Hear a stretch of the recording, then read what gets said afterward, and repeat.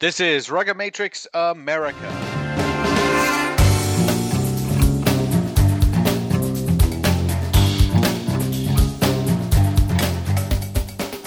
Welcome everybody to the show number 88, and we are looking at the business end of a whole bunch of playoffs this week. So we're just going to talk with the guys and not worry too much about guests because we've got other stuff to talk about.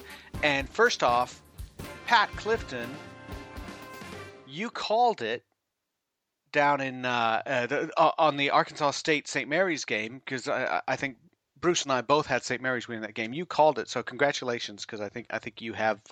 If we're keeping track, you're in the lead. Well, I think I technically called Arkansas State to beat Utah because I called for Utah to beat St. Mary's, but I will take that. I got the only two teams. I was the only guy to get the two teams in the final. I'll take that. And Bruce McLean, you were down in Marietta, Georgia, actually, as was Pat, and won the game. And New York Athletic Club is in first place, so that was a good weekend for you. Yeah, it was good. Got to see Pat down in Marietta. Got a ride back to the airport without Al Caravelli. So yeah, it was all right. Good weekend. It was fun and a lot of good rugby. Very impressed with what I saw. You know, it was a good weekend for Life University, even though they lost 2 games. I think that, they showed themselves well in a lot of ways. Good for them. It's got kind of a tough way to have a big showcase weekend, but, that's what happens when you have big games. And big games is what this is all about. It was a big weekend for Life University. They were hosting the D1A semifinal. We'll get into that in a minute. We'll talk a little bit about the other game that they played. They hosted New York Athletic Club. Nyack won that game to clinch first place. All the way across the country, several hours later, really, Old Puget Sound beat the Denver Barbarians to clinch first place in the West. Neither of these things is actually a big shocker because we kind of knew it was going to go. But New York Athletic Club, you guys were both there. I wasn't. I'll tell you, the impression I was getting is basically that Nyack has the ability to put a stranglehold on the game, has the ability when things are working that they win ball, the other guys don't get any ball, and they're skilled enough to make that produce points for them. Pat, would that be accurate? That's what I saw, and to be honest with you, it could have been a lot worse. Because Nyack was something like 6 knocks in the first half, plus a forward pass, several of which were inside the attacking 22. I mean, if they would have taken care of the ball a little bit better when they had it in hand, they could have been, beaten Life even worse. But yeah, when Bruce says his team has no wheels, he's probably right. Doesn't have much speed on the wing or in the back three at all, but very consistent backline players. You know what you're going to get. They play solid defense, and the forwards are fantastic. He's right when he says Brian Doyle's playing great. He is. Lou Stanfield was the man of the match in my opinion, and you've got Mr. Consistent and Mike Petrie serving the ball to whoever wants it, and you got Neil McMillan's a very good flanker, the former Ulster flanker. You got a good number 8 and Alistair McFarland. It's a very solid group that's very good in tight and can suffocate you on defense because that's what they did. The only time Life ever scored it through was when Tui Osborne just made a beautiful individual effort. Other than that, Nyack was very suffocating on defense. So, Bruce, is this team as good as 2010, 2008? We're different, that's for sure. I think that we're probably a more complete team in terms of that, and we have a bit more skill. We probably don't have, we don't have the Troy Hall type wheels or the Sean Rafferty type wheels or the Luke Milton boot or the Aiden Mara type wheels, but it's a different team. One of the things that we are seeing is that Mike Petrie's taking the game into his hands a lot more. He's got a lot of license to be able to play his game and keep the tempo up, and that's something that we work on incessantly. And then you look at a guy like James Denise, who's really creates a lot of go forward for us along with Connor Coyne. And then you see, our big name players play big games. The thing about this team that's good is that our top players tend to come to play in big games. Mike Petrie plays well. Louis Stanfield has not had a game like that for us yet. He was outstanding. I mean, he was the man of the match. Wasn't even close. Brian Doyle played a consistent, fantastic game, and then you look at the play that Pat's talking about we took the opening kickoff and then went through. We kicked off and we took it and then we went through about 5 or 6 phases, got down to the life 2-yard line, coughed it up, Tui busts a tackle, Tui goes to the 40, Tui chips it to Tui gets it, runs another 20, feeds Von Rensburg, and he scores. It was unbelievable. And it was really, life with Benny Mattiolona and Tui Osborne and As McMaster in the midfield are very difficult to stop. We did stop them, although they did. The thing is, like when you have a team like ours where we don't have a whole lot of speed, we tend to do things 8 to 10 yards at a time. And when you play a team like Life that is extremely explosive, they can do things 50 and 60 yards at a time, which is what they did.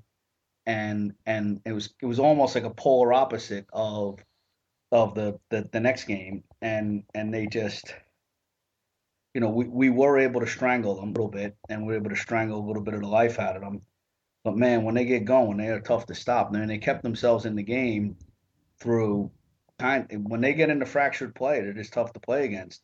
Okay, so let's talk about a team that also has a scrum half who can punish people by keeping the game up tempo and also can score. Conversely, can score from 80 meters, and that's Old Puget Sound, who beat Denver 37-12, and 37 points was actually 7 tries. They only converted 1, so if they had gotten the conversions going, they would have topped 40 quite easily.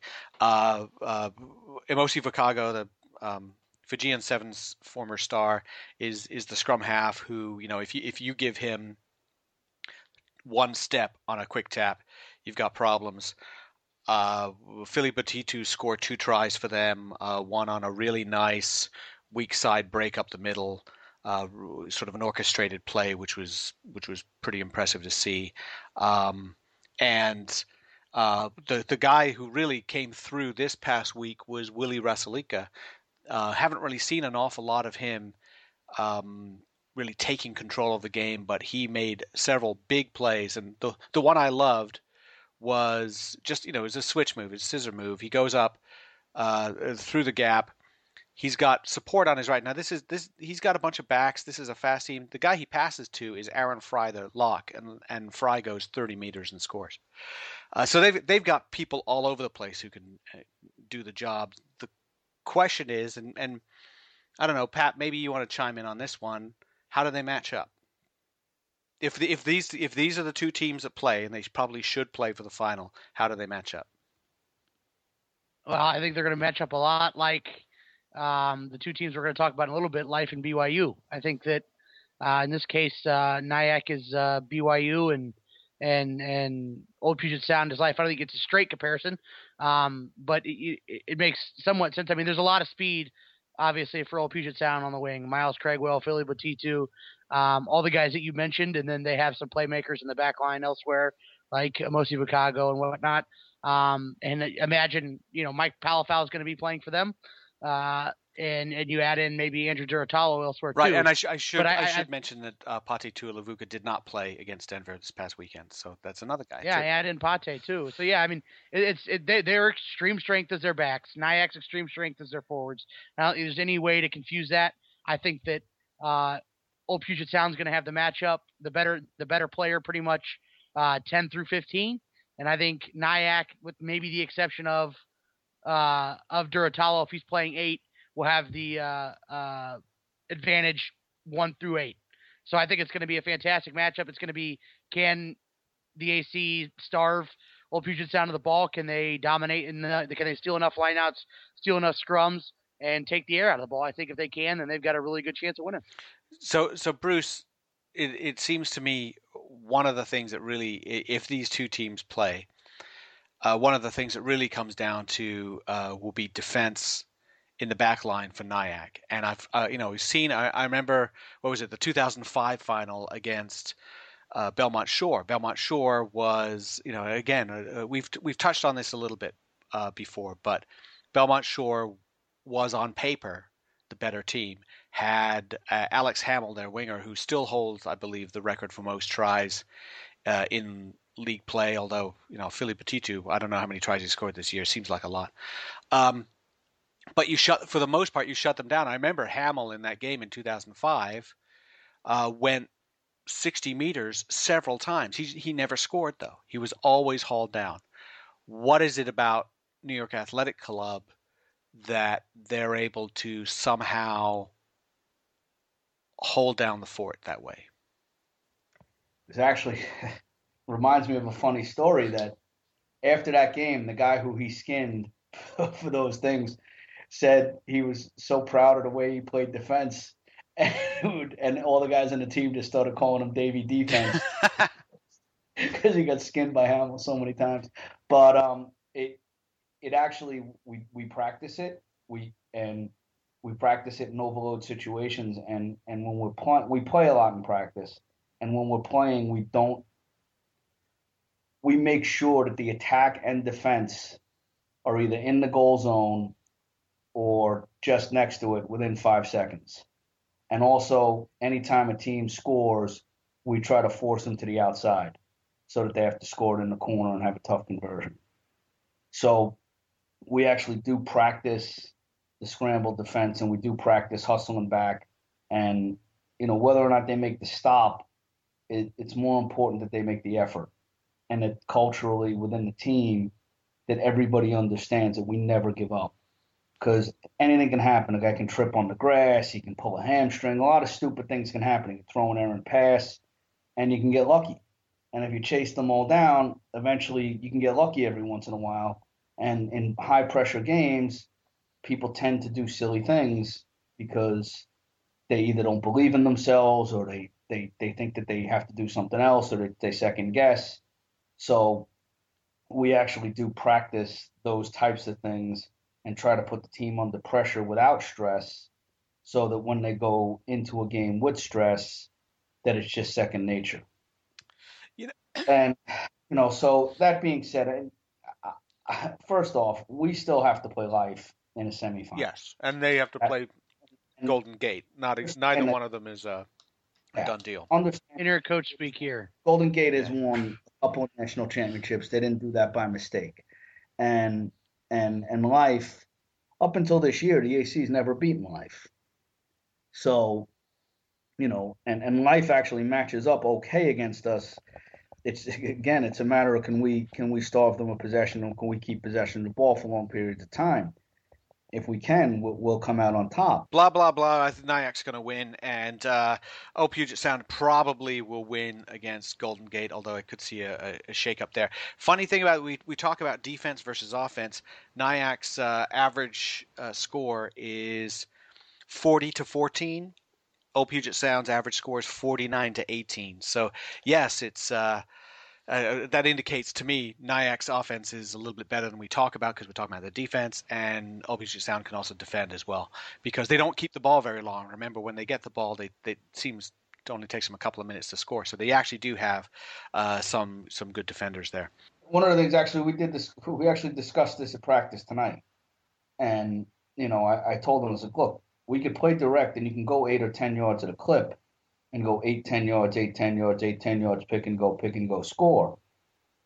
And I was like, it's okay to do that. And it's very effective. And if you continue to do it for 80 minutes, instead of pumping 40 and 42 or 43 or whatever we're pumping on teams, that you can pump 60 on them. And if we can get ourselves to a position where we can play the game we know that we should be playing for 80 minutes, then we could be a very potent offensive force. The fact of the matter is, right now, we're trying to do things a little bit the easy way, and trying to take the easy way out, looking for cheesy offloads and looking for some silly stuff, or maybe forcing the ball wide when we shouldn't. And that does cause us errors. And that's just a mental thing that we have to deal with. Can we play within ourselves for 80 minutes without getting bored? It's a boring way to play. And Pat can tell you, it's not the most exciting thing in the world to watch a bunch of guys slamming in and making a train wreck and gaining 5 or 6 to 10 yards every time. I think there's a lot to enjoy in that. Well, you know where we get stuck in the whole rugby thing about it's got to be pretty, it's got to be enjoyable, you know, it's got to be a spectacle too. When we watch football, very rarely does somebody say, you know, they won 16-7, but it was dull. They won. I'd tell you that outside of SEC country, they talk about that because watching SEC football is like watching paint dry. Somebody can win 6-3. It's horrible. So it looks like Nyack or Puget Sound. We know that there are speed bumps out there, but it looks like those two, and it will be a great game. Very excited to see that, and we'll try. You know what we're gonna do, and it just came to me. I know it's gonna be taped and probably webcast. We're gonna try and make sure that it is always available. Whether rugbymag.com has to get something posted or something, but make sure that everybody can see that game more than once. And another game you should see more than once. We'll be right back to talk about this and the D1A semifinals, BYU versus Life. That was a game that is worth remembering. We'll be right back after this. Hey, this is Ben Knight with the University of Wisconsin men's rugby team. Come see us play some sevens at the USA Sevens Collegiate Rugby Championships in Philadelphia on June 2nd and 3rd. To purchase tickets, go to USA7crc.com. Go Badgers. So we're back on Ruggamatrix America, and don't forget to go to the iTunes store to check out where you can get the Ruggamatrix America shows, the past shows, and also the Ruggamatrix regular international shows as well. And always check on rugbymag.com. And we're back talking about now the D1A semifinals, and we had two really compelling semifinals this past weekend. Life against BYU. I think it went the way most people thought it was going to be, was that BYU won, but it was the hardest game they played. And Pat Clifton, you were there. You were doing color commentary. Very nice, by the way. And you survived because you were on that scaffolding. But how close was it for Life? How are they kicking themselves? Are they thinking they should have won that? What? Yeah, I think that they probably are. They had two bad errors that everybody's going to point to. They had the interception try. Joe Cali threw straight to Dylan Luba, who ran it straight in. It wasn't even, he was there the entire time. It was just a poor pass. One small lapse in judgment. And then later in the half, they had a pass go straight into the hands of Darian Woodson, the outside center, and fall straight to the ground. And Paul Lasika was about able to scoop it up and score. And that was really the big difference. Those were two gimme tries that Life gave BYU in the first half that they are going to regret. They're going to watch the tape and regret. I do think that the second one was a little more earned. I think that perhaps Woodson was a little he was hearing the footsteps coming, and that the intimidation of BYU's backs was a factor in his knock on. I think BYU did earn that a little bit. But yeah, I think they're kicking themselves for those two reasons, but also because there was a lot of points left on the board, and Joe Cali is a very good player. I know Dan Payne is about as high on Joe Cali as he's ever been on any player that I've ever talked to him about. Alex, I know you like him a lot. He's usually a really, really good goal kicker, and but he left something like it was at least 10 points. I want to say it was 12 or 15 points. It was at least 10 points on the board through kicks. They weren't easy kicks, but anytime you leave that many points on the board in kicks, it's something that you have to consider. So I think that Life is kicking themselves a bit, and they had some possession at the very end of the game in the last 10 minutes to potentially take it over. So yeah, I think that they are kicking themselves. I think it was a close game because I think Life played for most of the game the better rugby. They just had the two big laps in judgments. In judgment, they missed some kicks, and but I think all in all, Life actually played the better game on the day and just lost, which happens. They played a little bit more of the rugby. It's I'm sort of on this bit a little bit when it comes up. I don't think an interception try is luck, and sometimes people can sit there and say they didn't earn it, but it really did seem like Life had I don't know the numbers. Life had the majority of possession. It was the last 5-10 meters putting it away that was a problem. And credit to BYU for sticking it out. And remember, that Ray Forrester went off with an injury. Mikey Sua got sin binned. Two central figures in we talked about the battle around the scrum, and they were without those guys. They were without Forrester for a good portion of the game. They were under some pressure, and teams that win games easily that are under pressure can often wilt under that pressure. And I don't think BYU wilted under the pressure. And I think part of that is that's a very senior laden team. I mean, 6 All-Americans, senior All-Americans are on that team. Those guys have played in the national championship games. I mean, they've played in those playoff games. So I think that definitely factored into it as a part of it. But just as much as an intercept is earned by Dylan Luba because he was in the right place at the right time, it was a ball hawk, you earn your yellow cards too. So it's not like Mikey Sua just lost the yellow card lottery and had to sit out for 10 minutes. He earned it. Life definitely played the better rugby game, but at the end of the day, you see why BYU was so good is they got outplayed, but they didn't get outscored. And not only did they get outplayed, they scored 26 points in the process of getting outplayed. In the second half, they did kind of melt a little bit in the heat and weren't as dynamic, and Life kind of tightened up some of the mistakes. But when you gave them a half a sniff, they were gone. And that's what good teams do. And that's why they're a great team. On the other hand,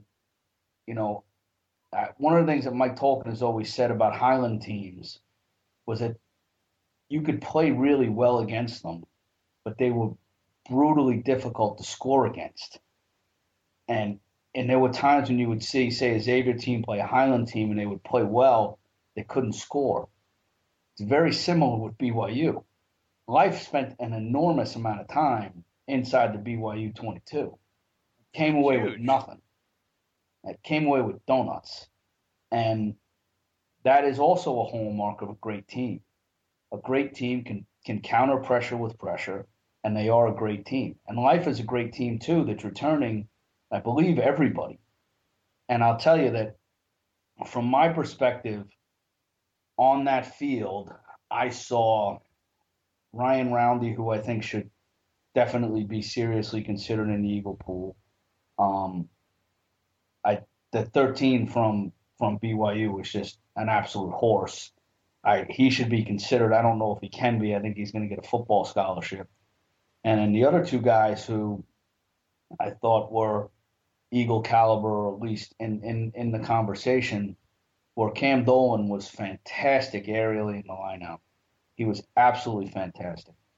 And I thought that Joe Cowley. I thought Joe Cowley's kicking game out of hand, Joe Cowley's decision making outside of that errant play was fantastic. So I saw 4 players that I think definitely belong in the Eagles.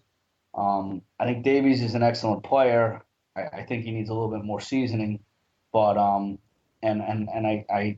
probably would got more of a respect for Dylan Luba, and I will say that I thought that maybe the BYU lineout would be a big issue after seeing the Cal game last year, but BYU's lineout is vastly improved as well, and they were 2 very, very good rugby teams. And I remember because they started their game about 10 minutes after we ended, and our guys walked off the field, and we were right at the BYU sideline, right at the BYU tent. And our guys came off like, holy cow, those guys are huge. They're like these guys are huge, and they're older than us.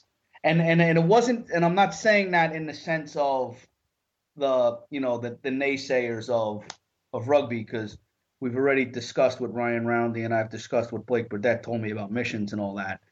But they were a very, very big, very, very fit, very, very experienced team. My team happens to be very young. We have a lot of guys who are 22 years old. So we probably have 6 22-year-olds. So they're young anyway. But when they looked over, they're like, holy cannoli. They were a big, fit, strong team. And I'll tell you, Life came out, gave them every bit of it. It was a fantastic atmosphere. I had an amazing time. And I thought that those teams played their guts out, and they gave everybody an exciting a very exciting rugby game, and it really went down to the wire.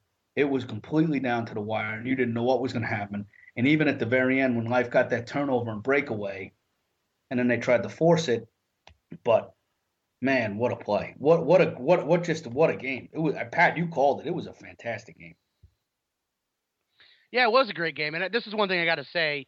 And Alex, you kind of called me out for sounding like a homer on the webcast, but I will say that there was not a lot of policing of the breakdown, and I'm not saying that it was heavily favored one way or the other, but I will say that when you have a game where the breakdown is more of a free for all than tightly policed, as we often see nowadays, where you see a lot of precedent setting early on from referees, that's going to favor the bigger, more physical team. And I think that you saw some of that on Saturday. And I'm not saying that Life got robbed. I'm not saying that it was the wrong call. I'm just saying that nowadays you seem to see referees try to set these precedents and set their own rules. And you hear coaches talk about having to read the ref and figure out the ref for the first 20 minutes of the game. Well, that didn't really happen Saturday. The rules were kind of, I find it hard to believe that they were never broken by either side, but there weren't a whole lot of breakdown penalties. And I think that was a factor in the game.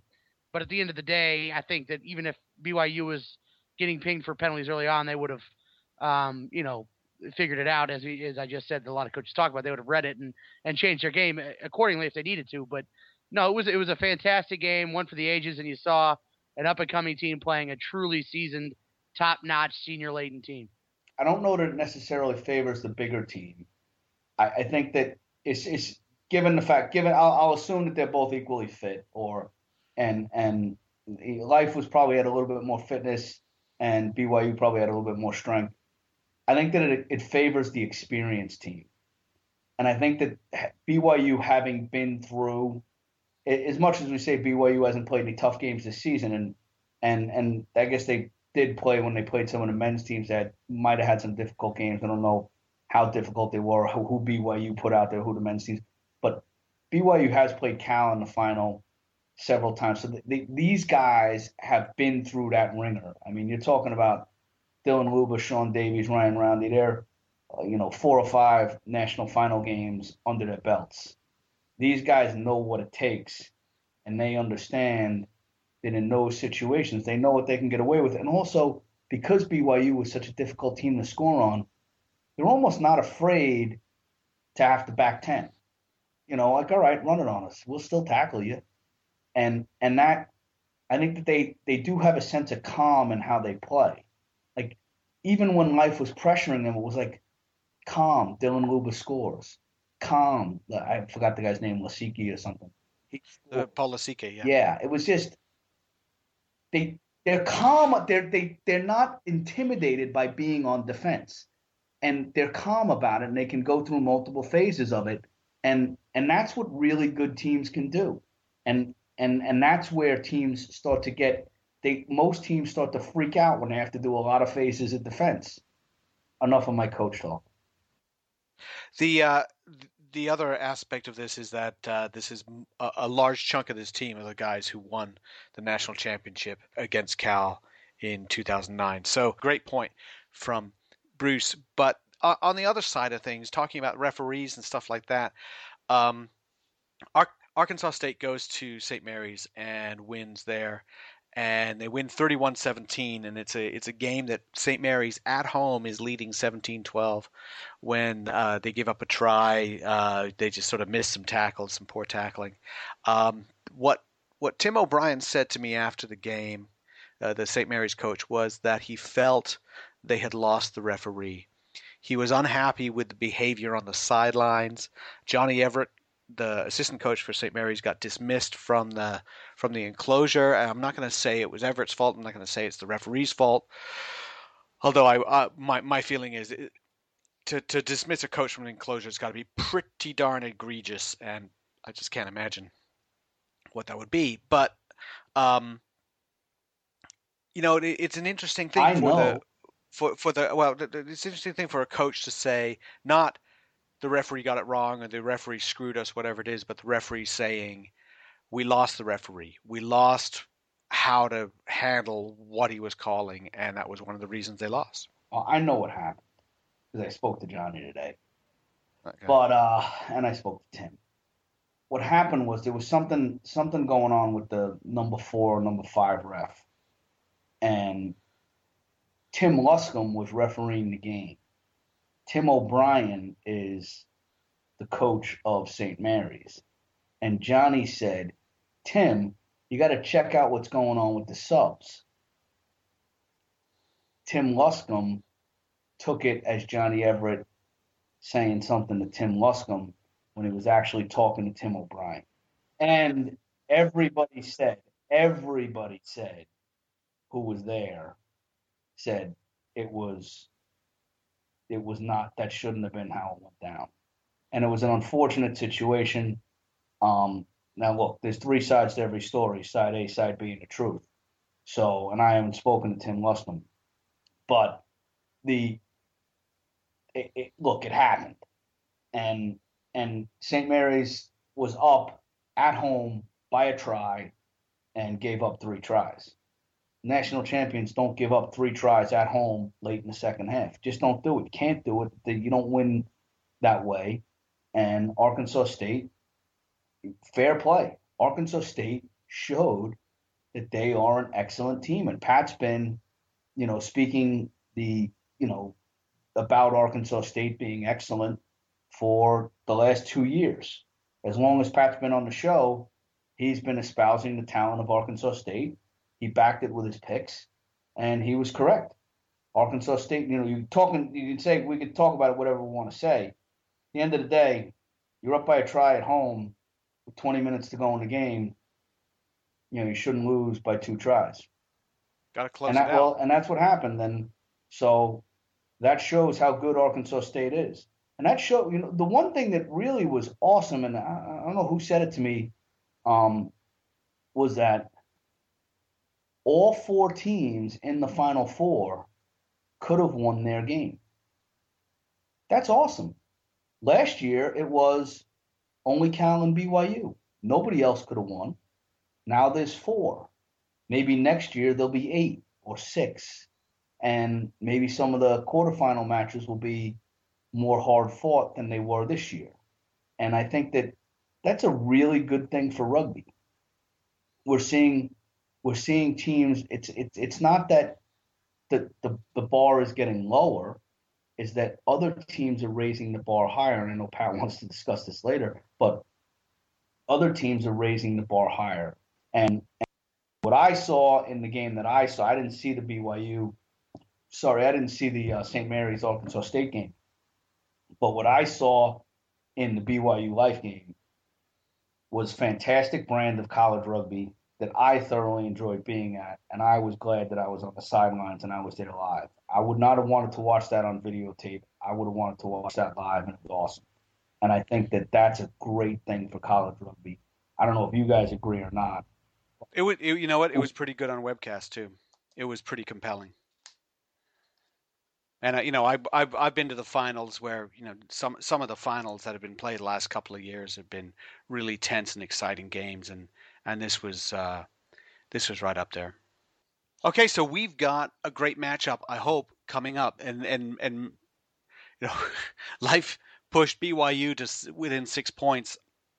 Arkansas State did lose twice to Life, but there's a lot of argument that they're very, very close. And Arkansas State, supremely well coached, ready and confident. So this is going to be a great game. It is in BYU's backyard in Sandy, Utah at Rio Tinto Stadium.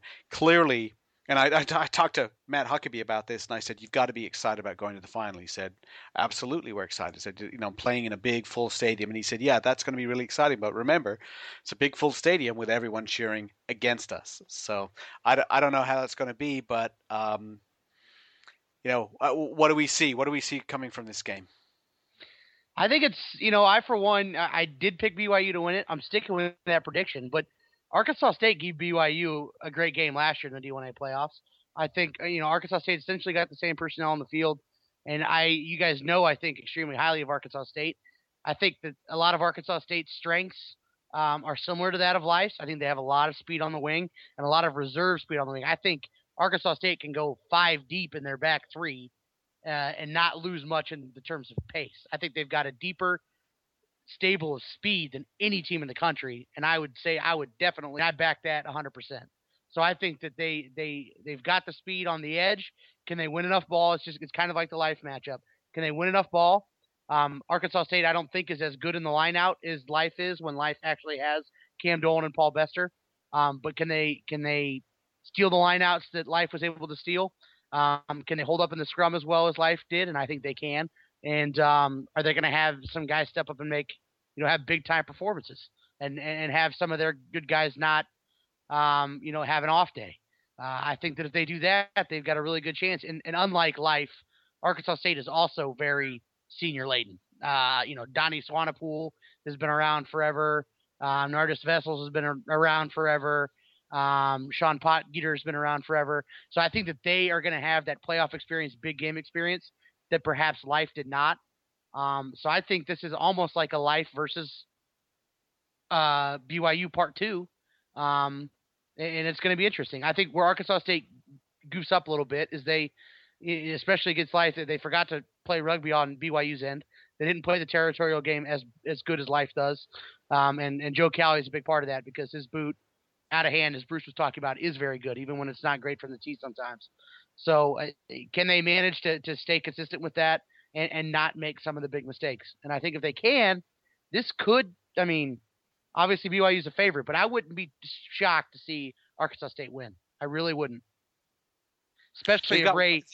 They've also got the wide bodies. I just think of Arkansas State has just been being just bigger guys, not necessarily height, but they're just take that punishment, and I think it's going to be a very punishing, very physical final. The finals have not been high scoring, not since 2006, 2007, where we saw kind of a blowout. But for the most part, the last few years, when it's Cal by BYU, it's been 1 or 2 tries on either side, and really, really tense, goal kicking, critical. But physicality is just enormous on each of the games, and I would expect it to be the same way this time. Yeah, I think that it's going to be. I think it's going to be very difficult for Arkansas State to pull this one off. I had to go to New York, which is a pretty good ride. They had to go out to California, which is a pretty good ride, and then they got to go to Utah, and then they got to play at altitude in BYU's backyard. Alex, you were there last year. We were together in the press box, and that is an extremely partisan stadium. That is going to be BYU colors, BYU jerseys, BYU. It is BYU through and through. And I also think that because Life gave BYU a serious scare, that there's going to be a different pace and a different intensity to the beginning of that game. And I think that some of those players who maybe weren't at full strength or maybe weren't playing as hard in that second half and had to turn it back on late in the second half when Life was threatening. I think that BYU is probably going to try to overwhelm them early, and if Arkansas State can weather that storm, they can do well. But I also think that I would be looking for more of a game out of Sean Davies, and probably a little bit more of a game out of Dylan Luba. And if they do that, you will see, I think a different outcome in BYU. And remember also, this is a partisan crowd that is looking for a BYU win, a championship. BYU did win a championship, but they won it in Stanford. These people, these fans, want to see them win on home soil, and they're going to be behind them. It will be an intimidating place for Arkansas State. I think I'd have to go with BYU as well. Let me rebut a couple of the things. Because I think that the advantage, especially in college rugby, for home field is the travel. I think that's what BYU's big advantage is the fact that you're having Arkansas State go to some kind of altitude here into Utah and playing weather they're not used to, and the travel is obviously a different piece of it. I don't think the advantage is the crowd. And you're talking like 10, 12,000 max that are going to be there, and it's going to be very BYU partisan. But if I'm Arkansas State, I almost like am feeding off of that. I don't know that's that big of a difference. Who the hell the people in the crowd are cheering for. I think the difference is the travel and the things that come along with it. But that's just me. I could be wrong on that. I've not played in that atmosphere, so that's just completely. I think the atmosphere does help the home team. But speaking to your thing, and maybe we got to move over to the other divisions. How about right now? We stand up for Arkansas State, who's won 2 playoff games on the road, like Bruce said, like Pat said. They went to West Point, very difficult to play there. They won there. They went to Moraga, California, very difficult to play there. They won there. How amazing is that? And they should be applauded for that, no matter what happens this weekend. So if we think BYU is going to win this weekend, we also have a Final Four in Division I AA, and we also have a Final Four in Division II. Division II first, we're going to do that. And Towson plays Salisbury in one semifinal, and Lindenwood plays Utah Valley in the other. Salisbury has won a championship before. Oddly, the last time they won it was against Arkansas State in Division II final in 2004. Utah Valley has been right up there for years. Lindenwood is new. It's the new varsity program, so that's it. And Towson has always been a decent program, a competitive program. So what's going to come out of that? The one thing here is you check and see Salisbury beat Towson in the Mid-Atlantic final 30-26. So really seems to be kind of a toss-up right there. They beat him in a close game in the Potomac Rugby Union final too. So they've won 2 close games in 2 finals so far. Right. So you probably lean Salisbury, but really it could be anyone's game. Yeah, and they're both going to Utah to play each other, which is, I could see them saying, why don't we just stay home and play? But they do have a final to play. So I guess I'd have to lean Salisbury, but really difficult to lean everything on Salisbury. Yeah, I think it's going to be close. These two are bitter rivalries. Like, they do not like each other. So I think that's going to be fun for the people that are actually in the stadium at the time they play to enjoy, and hopefully a lot of people make it in time to watch that game. They don't like each other at all, and there's not a lot. I mean, they're both very physical teams, very physical up front. Towson's probably a little bit bigger up front, and a little more nasty up front, but Salisbury is probably a little more skilled and seasoned in the backs. But yeah, I too would lean Salisbury. And then the other semifinal I think is really, really intriguing because you got Utah Valley, full of a bunch of guys that played for Utah for Utah United and for Highland. I think the count I got from Coach Clint Wilson was something. I think it was 8 that had played for either one of those two, which means they've played in a pretty high pressure, big game inside Rio Tinto before. All those guys have, and a lot of the other guys that fell out that team are guys that also played in the state of Utah that didn't quite make it to that game, that are really relishing the chance to play inside of Rio Tinto. So I think that if there is a team who's poised to knock off Lindenwood in this entire process, it might be Utah Valley, just because they're juiced to be playing at home. They are playing at home essentially, and they've got a lot of guys who have been in these big time games. And Lindenwood has a lot of really, really good players, especially Brandon Davis at fly half and Morgan Finley at fullback. The Kiwi and the Aussie there, respectively, are both really, really good. But have they played in this kind of atmosphere? Well, I have no idea. My guess is about every single one of the American kids that they have, which they do have quite a few of, have not played in this atmosphere. So I think that could play into it too. So Utah Valley has got the crowd behind them, and even if a couple of thousand show up on the Friday to cheer them on, that's a good, loud, vocal group of people. And if they punch Lindenwood in the mouth, figuratively speaking, a couple of times, sit them back on their heels, something could happen. I'm not seeing a few thousand at the game on a Friday, and Lindenwood is coached by Ron Leszewski, who knows how to win, and he was a great player and he's a great coach. They have this black guy in the wing whose name I don't know, but Ron put a thing on Facebook and I saw this guy. He could move. Just knowing Ron, and that's all I'm going on. There's nobody stopping Lindenwood. Oh, don't get me wrong. I'm picking Lindenwood. I'm saying that I'm just saying that if somebody can beat them, Utah Valley might have the right mix of things in their bag to do it. But I'm definitely picking Lindenwood. So the promise is 2 great games. They're going to be very close. I think Utah Valley will push them close. I think that there's something to be said for emotion and taking your opportunities. But yeah, it looks like points and bet you a beer. How many points? 10.5. Said it's going to be close. I better not. Plus a half. 10.5 points on. I'm giving you 10 each game. I take Lindenwood. What was the Ireland USA game in the Cup, the World Cup? 22-10. Give me that spread, and I'll take it. Give me 12.5. Fair. Done. All right. All right, I'll take that too, 12.5. But it looks like Lindenwood and Salisbury slated for the final on Saturday. D1 AA, and this. Oh, by the way, I was taking Towson in the other game because they won twice. Salisbury won twice, and I think it's tough to beat a team 3 times, especially when they're close games. I almost said Towson. that that's like an ultimate coaching cliche, but I guess I didn't need to. That's right. It's already been taken. Okay, I'll put that in. D1 AA. Interesting matchups here too. So we've got Tennessee against San Diego State, 2 former D1A or College Premier Division teams going at it there, and 2 longtime teams that programs that have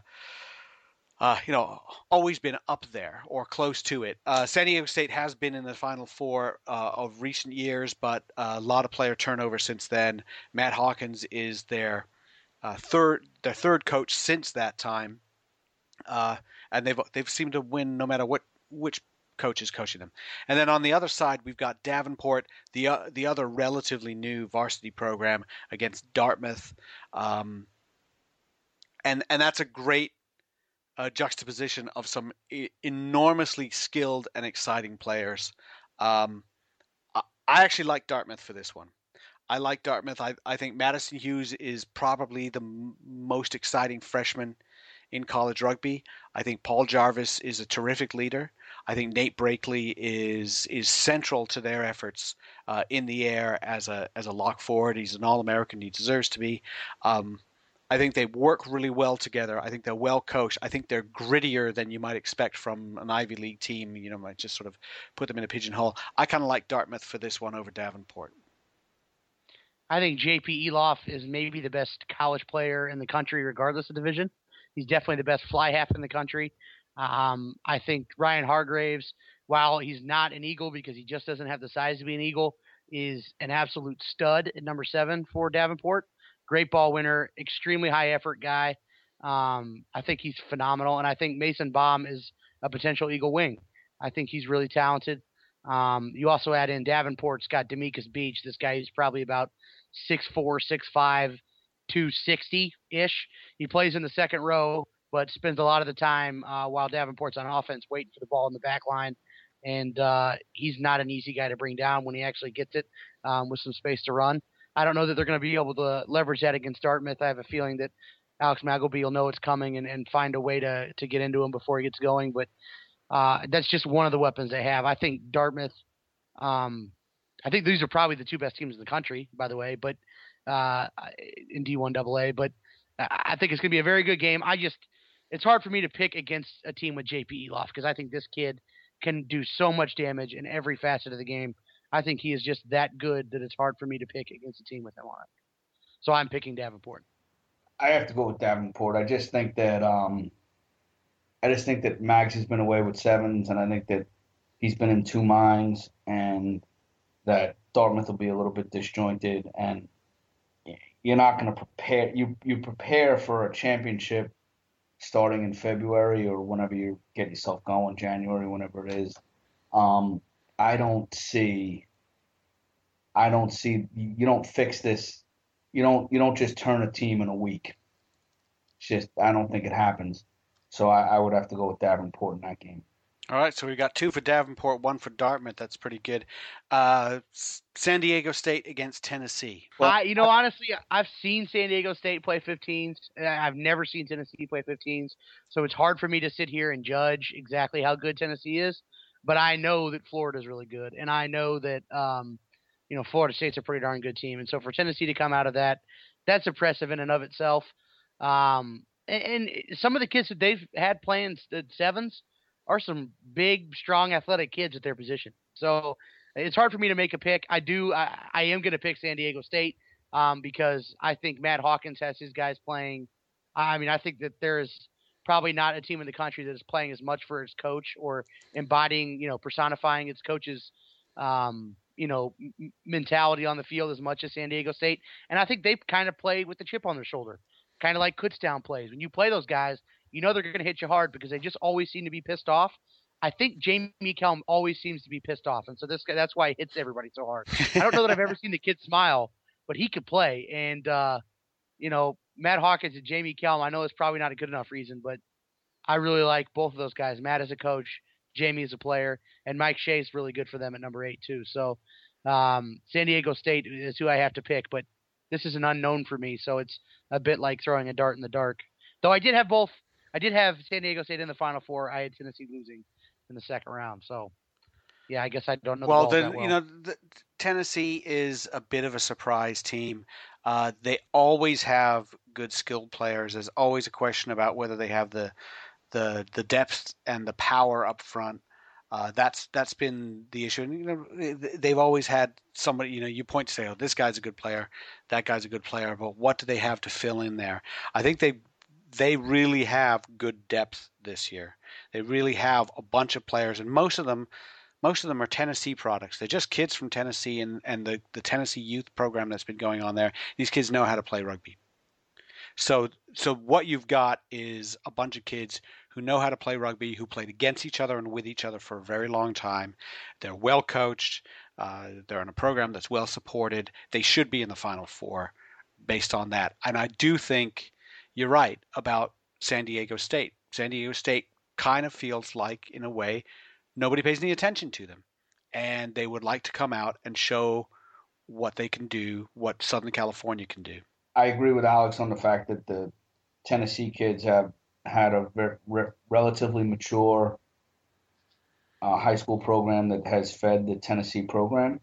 I think that, I saw Sammy Anderson over the weekend, and he is down at Life playing on the Super League team, and then Benji Goff is gone, and I think that they lost a little bit of their experience, and I think that that's going to be a big issue. And as Alex said last week, I think you just got to go with the West Coast team because the West Coast is better. So that's right. That's exactly what I said. I'm going to pick San Diego State because Alex says the West Coast. And there we go. So I think we've got 2 for San Diego State, and I'm kind of on the fence. I think I'll take Tennessee. So I'll take Tennessee and Dartmouth, and you two both will go with San Diego State and Davenport. Okay, so we're going to be right back. We have one more topic, and then we're going to wrap up the show. But we do have kind of a provocative topic, so you stick around on Rugamatrix America. Hey fans, go to rugbyimports.com for all your rugby outfitting needs. Whether you're kitting out your team with our American-made jerseys, stocking up on training supplies, or just getting a new pair of boots, Rugby Imports has all you need for on the field and off. Go to rugbyimports.com.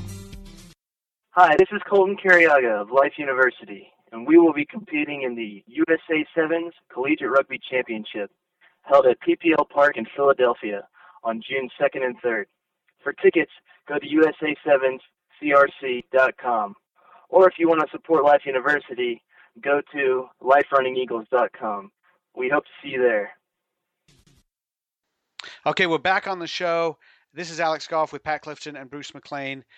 We already know that several teams are going to be pulling out of D1A for next year. Most of the South, which produced Life in Arkansas State, well, they're losing Oklahoma and Notre Dame and Texas A&M. We're also expecting UC Davis probably to go, quite possibly Navy to drop out. Is this the end of D1A? I mean, what I've said before, what I said when it was formed was 31 teams was too many. And I said I expected for this season, this 2012, that we would drop down to about 16. And then we'd probably drop down to about 8 or 12 the next year. If it were to survive, that's what it would end up being. But for it to survive, you'd also need a major sponsor, you need exposure, you need television or webcast of some kind to get enough money to actually help pay for travel for these guys. And right now that's not happening. And Pat, you've been talking to a lot of these teams that dropped out. Money is a major factor, not necessarily losing games or being not competitive, although it might be for some, but money was a major factor. Well, I think that the biggest issue really isn't the overall number of teams. It's the number of teams in a certain area, and that's the Mid-South. And why some of these teams, why there are so few now, I think it's partially because of money, and I also think it's definitely partially because of the competitive nature of that league. I mean, if A&M was losing to Life and Arkansas State by 5 points each, I think you'd see them stay. They would have found a way to stay in the league. Now that's just, guessing on my part. But you can't blame them for the amount of travel that they're having to spend. And their coach said that they were looking at like $2,000 a kid on the kid's back each year to play, and that's an awful lot. Though if you compare it to fraternity dues, it probably compares favorably for what you're getting out of it. But that's not the point. I think that the biggest issue for this thing sticking together is the Mid-South, and it's that you only got essentially 2 teams left there. It's Life and Arkansas State, and how do you make that work? Can you make it work with 3 conferences? Perhaps, but the Rugby East doesn't want to absorb, or depending on which coach you talk to, the Rugby East really doesn't want to absorb Life in Arkansas State because, A, the travel is going to jump up quite a bit. There are other excuses or reasons some of the other coaches use, such as academic standards or whatnot, but the biggest one they use is travel. It's just, how do you get that 4th conference, and what do you do with Arkansas State and Life? You can't have them just play each other and give them a bid straight to the playoffs. It doesn't make a whole lot of sense. If you added in a team there, be it Lindenwood, that's probably the only realistic option to add down there. That's still only a 3-team league. So how do you make that league work? That's the biggest part of it. And if you have a D1A that doesn't have Cal, that doesn't have Arkansas State, and doesn't have Life, what the heck is the point of having a D1A? Because you're not crowning a champion, and you're leaving the 3 of your most well-funded, most well-run programs in the entire country out of it. So the biggest issue for the D1A is not anything other than how do you deal with the Mid-South?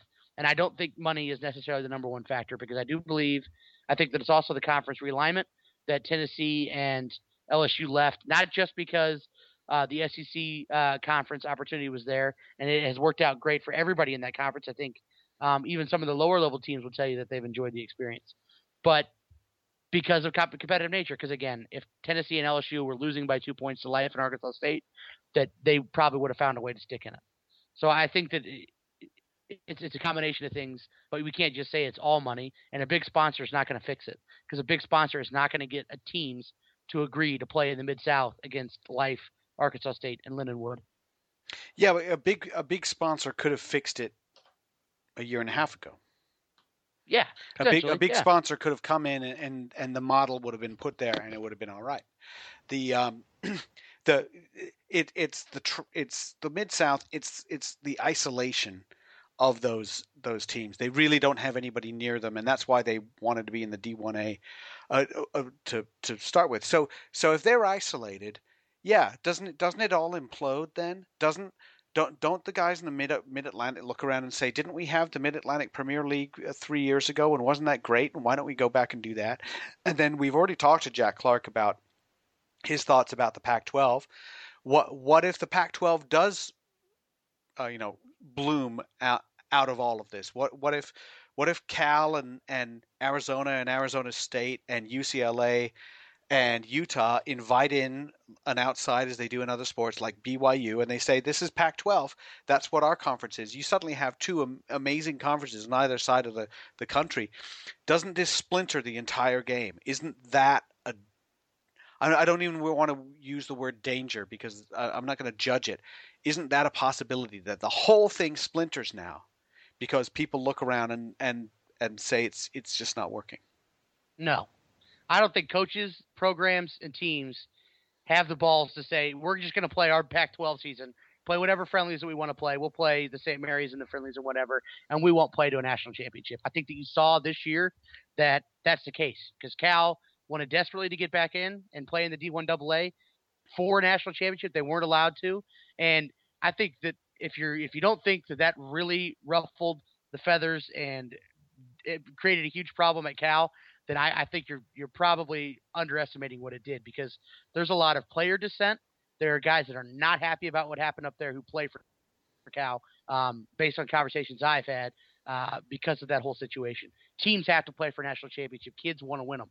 All right, people want to win championships. I don't think people are going to start. They can talk about it all they want, but I don't think people are going to pull out of a chance to win a national championship. All right, but they're not going to choose. But something splinters. We've already got it splintered, right?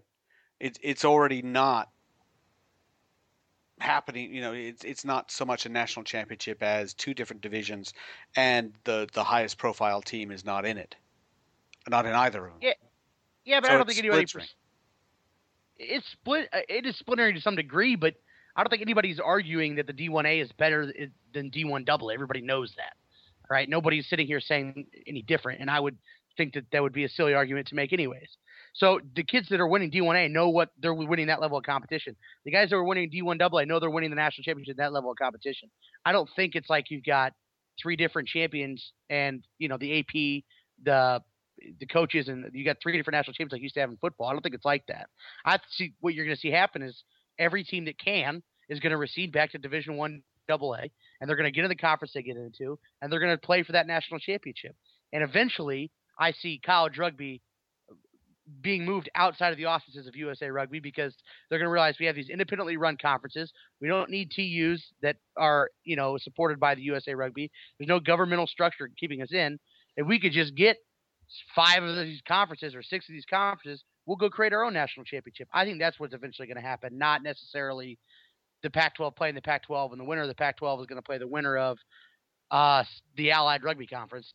What I think is going to happen is everybody's going to leave, or the wholesale teams are going to leave all at once, but at first they're going to recede back to Division I AA. That's what I see happening at first. Right. And now there's a lot of ripple effect. But you know, for next year, it's going to be what we don't know. It is the D1A is kind of being taken apart, not in an even way where suddenly we're down to everybody has 4 in a conference. As you said, there are 2 teams in the South. We don't know what to do with the South. We don't know. So what about Cal? Is Cal in D1AA next year? Most likely, right? Are they competing for a national championship? They have every right to do that. So they want to do that. Now, might they put in all freshmen and sophomore and compete that way and have an independent schedule for their seniors? I don't know. They might want to do that but there are people who want, you know, there are people who want to think about conference only play. I'm not saying throw out national championship. I'm not saying don't play for one. I'm saying there are people who are thinking about that. And then there are people who are thinking about this national league and thinking about, and people like me saying, well, it probably should have been 12 teams to start with anyway. And if we could have marketed that and made that work, or maybe it wouldn't have worked. Maybe it would have fallen on its face. I don't know. But the thing is, it's right now, you've just thrown, I don't know, all these things into a bowl, and you don't even know whether you're making one thing or 2 or 3, or if it's going to taste horrible. No, I agree with that wholeheartedly. I think that the one big success, and there's been a lot of change the last 3 years. You look at the D1A, the conference structure, this, that, and the other. I think the one thing that has proven to be successful is the conference system. And I think that its attractiveness is a large part of the reason why you're seeing this problem with D1A. And I think that is the one thing that's proven to actually work for a lot of teams. Now, it's not worked for some other teams, but for the majority of the people involved in it, it has worked. And so you're going to see a lot of these D1A teams recede back to that. And if you ask me, is there a D1A next year? I don't think there is. And if there is, it's not going to be sustainable, because there will have to be some serious concessions made and some people very, very unhappy to where it's going to be a Band-Aid thing and it's going to fall apart the year thereafter. There just isn't enough teams in the Mid-South or in the southeast part of the country to make it work. I don't see it, and I don't see people putting more emphasis on conference play. And those that say they're going to put more emphasis on conference play than winning a national championship are the teams that don't honestly have a chance to win a national championship once these D1A teams come back. Aren't they? I think mostly, yeah. I mean, the wild card is Cal, who seems to, Jack Clark seems to talk about caring about conference play more than a national championship. Whether you buy that or not, it's just they're pushing for a different viewpoint. I don't think that D1A can survive the way it's going right now. But how does it fall apart? Does it fall apart all at once, or does it just sort of dribble away until D1A is, 6 teams playing each other and that's it? Yeah, I think it crumbles this year. I don't think that there's the will, a giant will from people to even 5 or 6 teams to keep it together. Okay. It's so not then, the Super League. then what happens in D1AA? What happens to the teams that are in D1AA and are now suddenly playing all these programs that were in the D1A in the top level? Well, what happens is a lot of these conferences probably just exclude those D1A teams from joining their leagues anyways, right? So the ACRL is not going to let Life University and Arkansas State in. They never were going to. They're not going to now. So a lot of these conferences that have the minimum of 7 teams to get their automatic bid are just going to shut their doors to these D1A teams that are coming back. So that leaves the D1A teams to try and form their own conferences. Some are going to find it easier than others. And then eventually, I think you're going to see more than 16 conferences get bids, 16 conferences meet the minimum requirements by USA Rugby to get automatic qualifying bids. And if that happens, you have to either expand the playoffs, have play-in games, which is essentially expanding the playoffs, or make the automatic qualifying regulations more stringent. And none of those options is going to be popular, but it's something that's going to have to be done. So, I mean, there's obviously big ripple effects and probably a lot of ones that I'm not thinking of. I think it affects 7 season because all of a sudden now if Hugely, Army and if that Mid-Atlantic group that you talked about is now playing, if they don't have to adhere to a spring CPD or D1A season, they're going to go back to playing in the fall, which they all want to do. Now, are they going to play 7s? Does that hurt the viability of a fall 7s national championship? I think it potentially does. And I think it also hurts the All-Americans because now you don't have a league of all the best or perceived to be best teams in the country having to mandatorily submit video or put it in a central location for somebody to scout. And you can't just go to the D1A playoffs and say, well, I'm probably going to get the cream of the crop by going to that. Now you're spreading out the scouting process. And I think there are a lot of ripple effects, but and we'll only truly see how bad they are or how effective they are until it happens. I think D1A is great. I think D1A is awesome. USA Rugby gave D1A $250,000. I don't know what they did with it. They gave them $250,000, which is more than they would get from any sponsor at this point. And if teams want to leave, let them leave. What do you do with the Mid-South then, Bruce? What do you do? You guys sound like Henry Clay and John Calhoun. What do we do? What would you do? I don't know exactly. I don't have this. I'm not the one making this master plan, but I think that if you have a group of teams that say, hey, we're in this and we want to be in it, then they'll figure out a way to make it work. I think this whole thing of saying like, D1AA is Division 2. Let's just call it that. Division 2 is Division 3. Let's just call it that. And then we can say, now call it Division 2 and then see how it all goes down. Don't call it Division 1AA. Call it Division 2. And that's what they should have done initially. And call Division 2 Division 3. Because that's what it is. And because the small college association is just those are semantics. Yeah. And then you say, okay, if everybody wants to drop to Division 2 and the ACRL doesn't want to let people in, and hey, fine. Everybody's fair to do what they want to do. But I think a lot of the teams leaving, as you said, Pat, the teams leaving are leaving because they're losing. They're not leaving because of anything else, but they're losing. If they were spending the money and they were winning, it'd be okay. But they're spending the money and they're losing. So it's not okay. And they do have just reasons, for the benefits, right? Because there's no reason to villainize the ACRL or the SEC because I'm a huge fan of both things. I think that for a lot of those schools, the best thing that they could possibly do in terms of getting better support administratively, getting better fields, getting better players on their campus to play, is to play in these leagues. Tennessee is going to get better players to play now that they're in the SEC, in my opinion, the guys that they're just finding on campus, than they were elsewhere, or they would otherwise, even if they were in D1A. And I think there's a lot of benefit to that. But you're right. If Tennessee, and I guess I'm right too because I was saying it, but if Tennessee was, challenging for a D1A quarterfinal every year, they wouldn't have left. They would have found a way to make it work. That's my point. There's always going to be some kind of a pain and some kind of growing pains in it. And people, I think that where the colleges have to understand is they need to work in partnership with each other as opposed to in an adversarial relationship. And I think that when the coaches and administrators of the colleges start to understand that better, they'll have a better thing going on. Right now, everybody's kind of looking in almost, what's in it for me, as opposed to what's best for rugby. And you're 100% right. That's going to wrap it up. I think we've covered an awful lot, and you hold us to these predictions. But keep an eye out that the key thing about all these predictions that we put out is that we split on most of them. So somebody among us is going to be right, and that's the most important thing. For Pat Clifton, it's usually Pat who's right. Yeah, that's true. That's true. Pat's on a roll. For Pat Clifton and Bruce McLean, this is Alex Goff. Thanking you for listening to Rugger Matrix America.